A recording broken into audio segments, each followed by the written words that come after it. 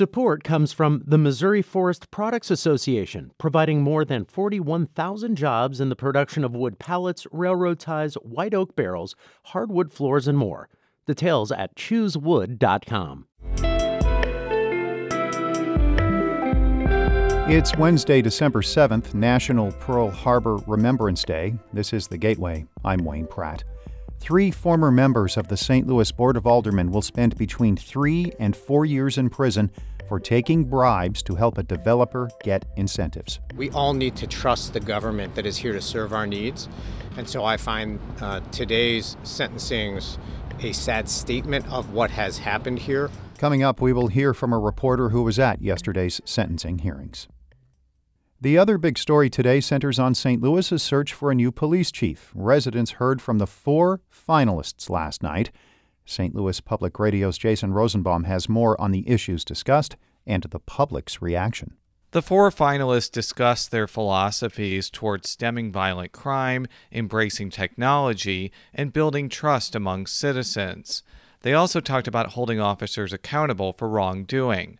South St. Louis resident Ronnie Amin says he wanted to hear more from candidates about the root causes of crime, such as the proliferation of poverty. Some of what was said seems ideal, but to be honest, it seemed kind of polished. It seemed kind of prepared. I don't know. It just feels to me a little bit more manufactured. St. Louis Mayor Tashara Jones's administration is slated to select a new chief before the end of the year. I'm Jason Rosenbaum, St. Louis Public Radio. You can hear much of what finalists Michael Sack, Larry Boone, Melron Kelly, and Robert Tracy said last night at stlpr.org. Now, back to the sentencing of 3 former members of the St. Louis Board of Aldermen. They admitted to taking cash and other gifts in exchange for helping a developer get incentives. Lewis Reed and John Collins Muhammad will spend nearly 4 years behind bars. Jeffrey Boyd got a 3-year sentence because the amount of gifts he accepted was less. Prosecutors requested such sentences. Attorneys for the 3 men asked for probation. Scott Rosenblum represented former board president Lewis Reed. He made a mistake. He owned it, and I have no doubt that he will rise like a phoenix from these ashes and continue to do great things for the city. The 3 also must pay several $1,000s in fines, and they will report to prison at a later date. St. Louis Public Radio's Rachel Littman will go in depth on yesterday's sentencings in a few minutes. Missouri Attorney General Eric Schmitt has dropped his legal fights over COVID-19 public health orders. But a Missouri school district has not let him off the hook for one of the lawsuits. The Midwest Newsroom's Steve Vokraut reports. The Lee Summit School District wants a judge to rule whether the Missouri Attorney General had authority to demand that schools rescind COVID measures like mask requirements. Eric Schmitt sued the district and several others earlier in the year, claiming school districts can't insist that students wear masks. The Attorney General's office later dismissed its own case. But the Lee Summit District didn't let go. It's arguing that Schmitt doesn't actually want to defend what the district is calling his, quote, meritless claims. A spokesman for Schmitt didn't return a call seeking comment, but in court filings, the office says the whole issue should be set aside because the district isn't requiring masks at the moment. For the Midwest Newsroom, I'm Steve Vokraut. The Federal Emergency Management Agency is extending the assistance application deadline for some Illinois residents affected by July's flooding. Homeowners and renters in St. Clair County now have until December 22nd to apply online through FEMA's app or by calling a special helpline. People can also apply at disaster recovery centers in East St. Louis and Caseyville. The U.S. Geological Survey reports an earthquake last night in Jefferson County. The 2.5 magnitude quake was centered about 3 miles east of Kimmswick. It was also felt in portions of South St. Louis County. The earthquake hit around 8:30 last night. Seismologists say it was not strong enough to do any damage. Hi there, it's Marissa Ann Lewis-Thompson, your afternoon newscaster here at St. Louis Public Radio. Listener support is STLPR's largest source of revenue and makes podcasts like The Gateway possible.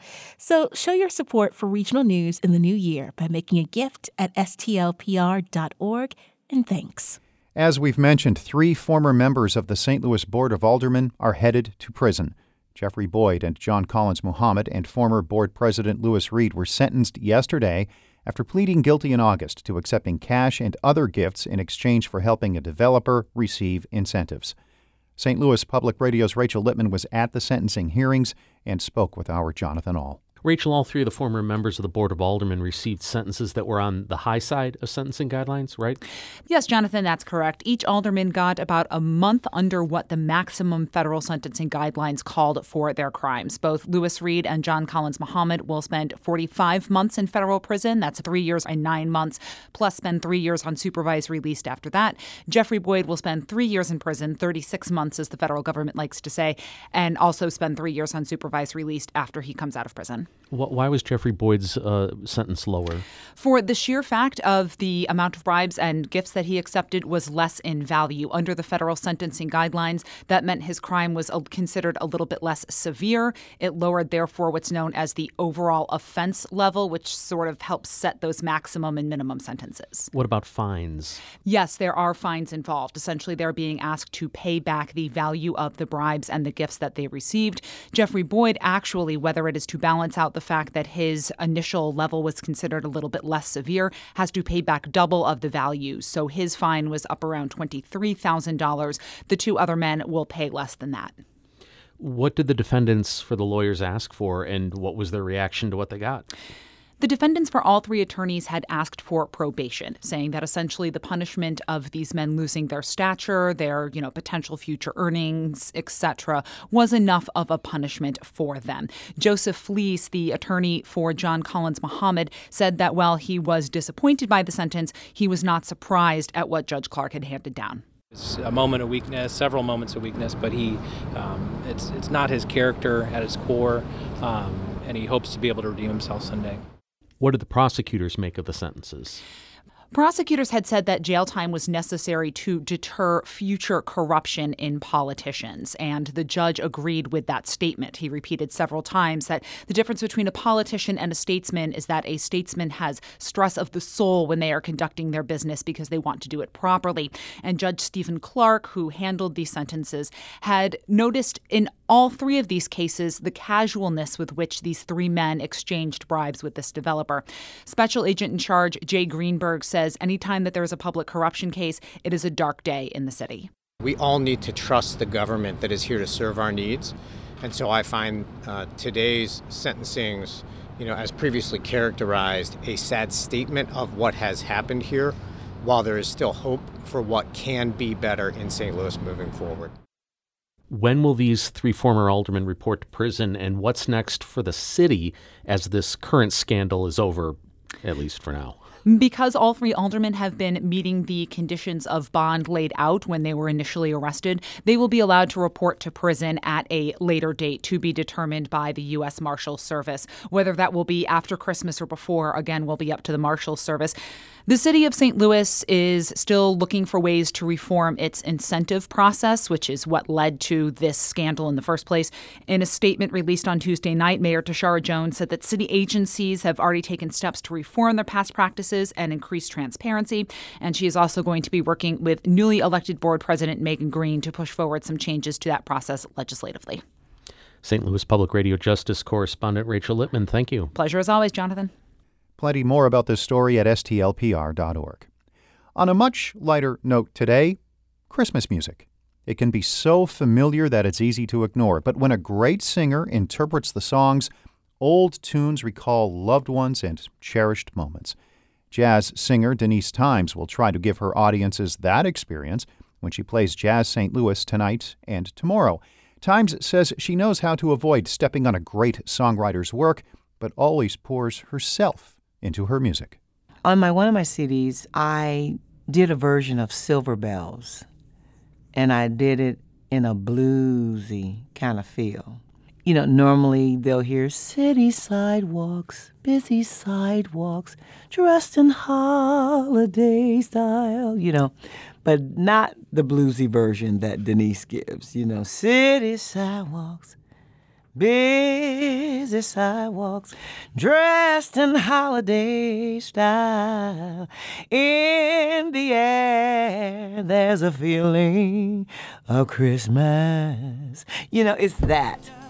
And it's like that moment. People, you can feel it right here. Hey, hey, hey, hey, yeah. Silver bells,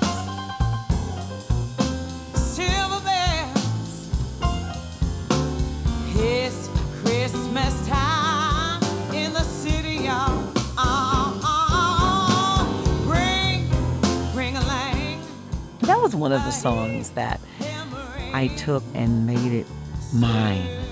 And I try to do that with most of the songs that I sing. Some songs, like the Christmas song, you leave it just the way it is. Don't do nothing to it. Sing that song just how it's written. Chestnuts roasting on an open fire.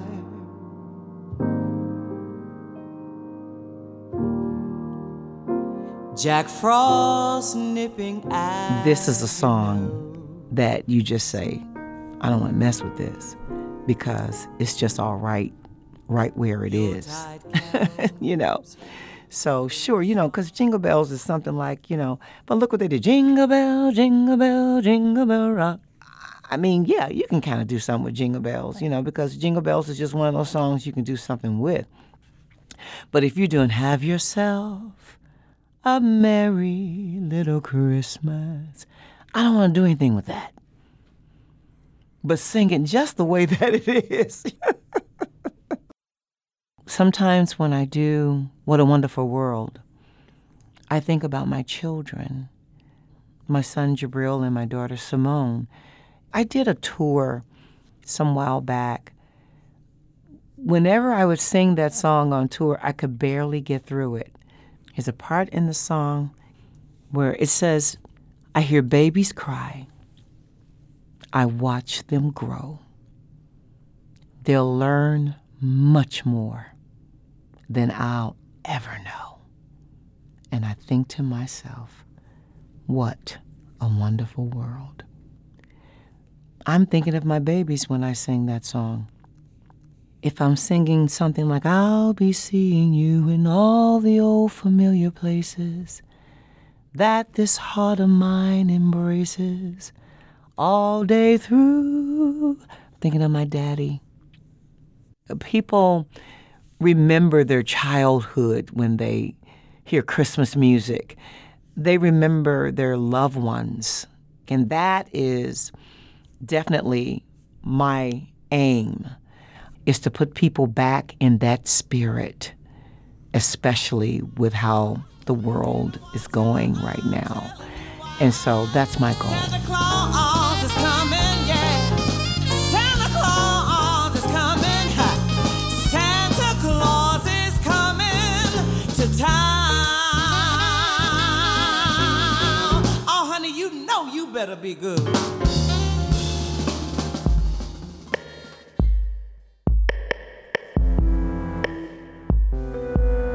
That's vocalist Denise Times. St. Louis Public Radio's Jeremy Goodwin produced this story. The Gateway is a production of St. Louis Public Radio, a listener-supported service of the University of Missouri-St. Louis. Music by Ryan McNeely of Adult Fur. I'm Wayne Pratt.